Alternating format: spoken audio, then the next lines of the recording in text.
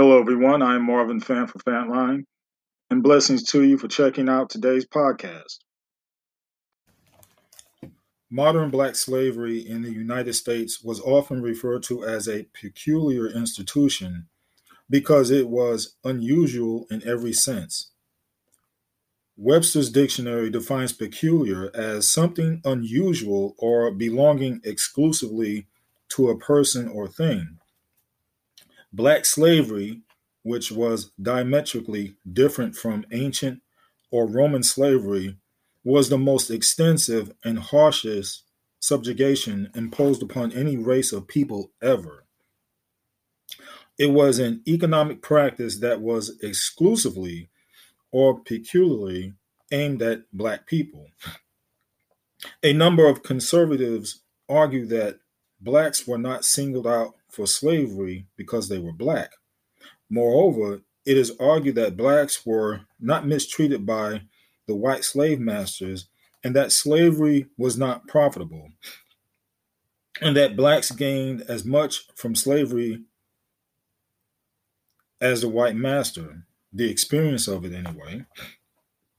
Thomas Sowell, a Black conservative economist, in his book said that, which was named The Economics and Politics of Race, put forth a claim that the Black slaves around the world were much better off compared to Blacks in Africa because of the slavery experience. Sowell further says that Black slaves were treated no differently from any other enslaved group in history.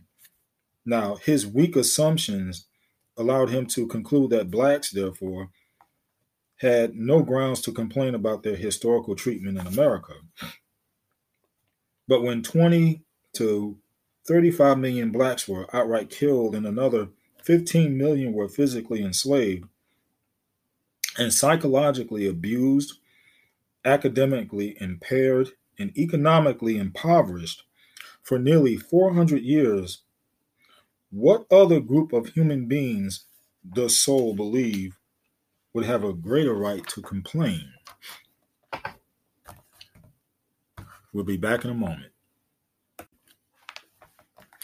Isn't it interesting that European immigrants who were allegedly fleeing poverty, hard work, religious persecution, governmental abuse, and economic serfdom would so readily subject Blacks to the same conditions that they were seeking to escape via coming to America? The policies and practices of ancient and colonial slavery were as different as day and night. Since most of the slaves in ancient time were of European and Middle Eastern origin, the commonality of skin color between slave and master could account for the leniency in ancient slavery. While slavery ended after the Mamluk rebellion of the 14th century, in which the Mamluks, which white prisoners enslaved by Arabs who were attempting to establish a world empire, revolted, the murderous onslaughts of white slaves against their erstwhile masters so shocked the white world that the general enslavement of whites ended forever. After the Mamluk rebellion, Black Africa became the exclusive hunting ground for slaves. And since the 15th century, slavery has been primarily confined to Blacks, perhaps because Blacks failed to demonstrate, as the Mamluks had, that enslavement was totally unacceptable to Black people. So, Why were Indians not enslaved? Since a favorite device for minimizing slavery and its impact on blacks is to counter that Indians were treated even worse, it is important that a comparison be made of the differences or similarities in the treatment of blacks and Indians by the dominant white society. Historical and temporary facts show that blacks were treated differently and worse in most respects. These differences concern degrees of degradation, cultural acceptance, government assistance, and reparations. As examples, during the 2.5 centuries that blacks were enslaved and being worked to death, Indians were free to move about and resettle. They carried weapons and defended themselves. The government established Indian bureaus that built and financed a national system of tuition free schools and required that Indian children attend. The bureaus provided them with food, clothing, housing, and farming tools. They were given back millions of acres of land upon which they could construct homes, farms, or businesses and never pay any form of taxes. They were never stripped of their culture, religion, or sense of history. They were free to marry someone from any race or ethnic group. Many states, such as South Carolina and North Carolina, encourage marriages between white males and Indian women. Indians contributed to the development of the nation through a non personal loss of title to millions of acres of land that millions of their people died trying to hold on to. But Indians had an option that blacks never had.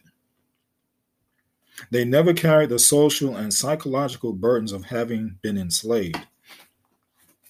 All of the 5 civilized Indian nations were black slave owners and slave traders. Worse, all of these Indian nations supported and fought on the side of the South in the Civil War in fear of losing their black slaves. Unlike American Indians, blacks had few, if any, options. As slaves, blacks' freedom and liberty were taken from them. They were confined by laws and chains, could not carry weapons, and were primary targets of hostile Indians. There has never been a government agency established solely to provide them assistance. It was unlawful to teach a black to read and write even nearly a century after Indians were attending free schools. When schools were finally built, they were separate and unequal. Blacks were forced to finance their own schools and pay tuition to non-black schools. They were denied the right to acquire free land or, to this day, purchase land in certain areas. Blacks have received no reparations for their centuries of personal physical abuse and stolen labor. They sought 40 acres and a mule, but received neither. They were released from centuries of servitude, penniless, naked, ignorant, hungry, and landless. They were legally defined by quantities of blood, and every state enacted laws that forbade blacks to marry and commit sexual unions across racial lines. It was a capital offense for a black man to approach a white woman. Blacks were separated from their culture, history, religion, and family. And lastly, blacks continue to bear the scars and legacies of their inhumane and unique experience in American society. Still, the greatest difference in the treatment of blacks and Indians does not answer the question, why were blacks selected for slavery over the American Indian? Both blacks and Indians had a darker skin color than the white Europeans, and both practiced non-institutionalized forms of religion, lacked firearms, and were accessible for enslavement. The same factors that dissuaded Europeans from enslaving Indians in Latin and Central America also dissuaded European settlers from enslaving the Indian population in North America. Settlers being on Native Americans' land were at a significant strategic disadvantage. The American Indians were fierce warriors whose behavior the white man could not predict, and they rightly feared retribution from free tribesmen. Moreover, from an economic standpoint, enslaving American Indians was not a good investment. A runaway Indian slave could skillfully find safety and blend into the wilderness. As with the white indentured servant, the strong disadvantages made Indians unsuitable for slavery. Although Indians were conquered, the white conqueror had a certain degree of respect for Indian culture. A basic principle of American culture was a willingness to fight and die rather than be enslaved. They also had an inclination to exact revenge upon their enemies. This determination and strength impressed the white settlers. Out of respect for them, many whites learned that the American Indian languages and cultures, there was considerable cross-cultural contact with white settlers, often boasting of being blood brothers or having Indian blood in their veins. The nation further honored the Indians by enshrining their likeness on American coins and institutionalizing their cultural contributions. And here's something that will probably blow your mind. Dominant white society's respect for the Indian was so great that an Indian image symbolized the nation before it was replaced by Uncle Sam. We'll be back in a moment. Okay, we're back and we continue with why Indians were not enslaved. The white settlers had no such respect for African people or culture. They didn't respect Africa, African languages, religions, or black color. Apparently, there were fewer advantages for enslaving whites than any other race. In fact, there's indications that the darker the skin color, the more attractive the group was for bondage. Slaveholders and traders quite likely used this criteria in making decisions about who best to enslave. They decided that enslavement of powerless blacks carried with it far more pros and cons. Backed by European religions, laws, and social customs, a national public policy in America developed that identified blacks as the chosen people. Undoubtedly, much of the disrespect that many whites hold for people of African descent stem from black people's compromising disposition and willingness to accept endless abuse and enslavement. Their unlimited compassion, patience, fears, concerns for others, and physical endurance were signs of mental weakness. But not all blacks were submissive. But for those bold enough to bolt from the plantations, their dark skin color was a highly visible target in a rural or urban setting, making it nearly impossible for an escapee to hide and elude capture for very long. Most blacks who did escape successfully were unfamiliar with the surrounding wilderness and consequently had to seek shelter in an urban environment in the northern states or Canada. Federal and state governments enacted fugitive slave laws that required white citizens, bounty hunters, and Indians to recapture black slaves for rewards.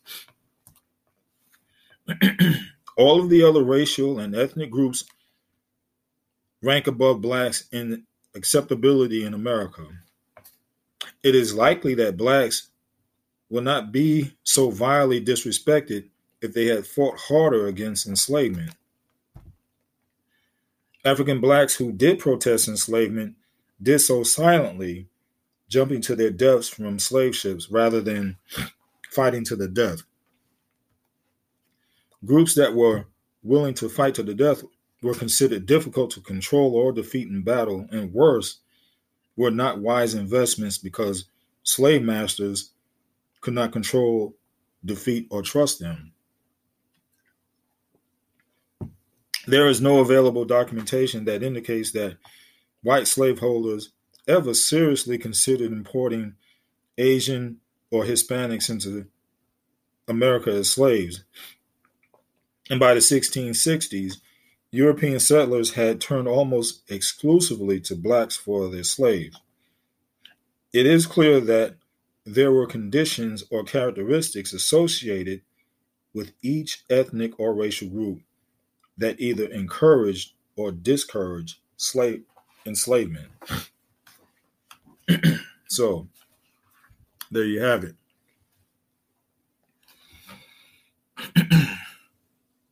There you have it.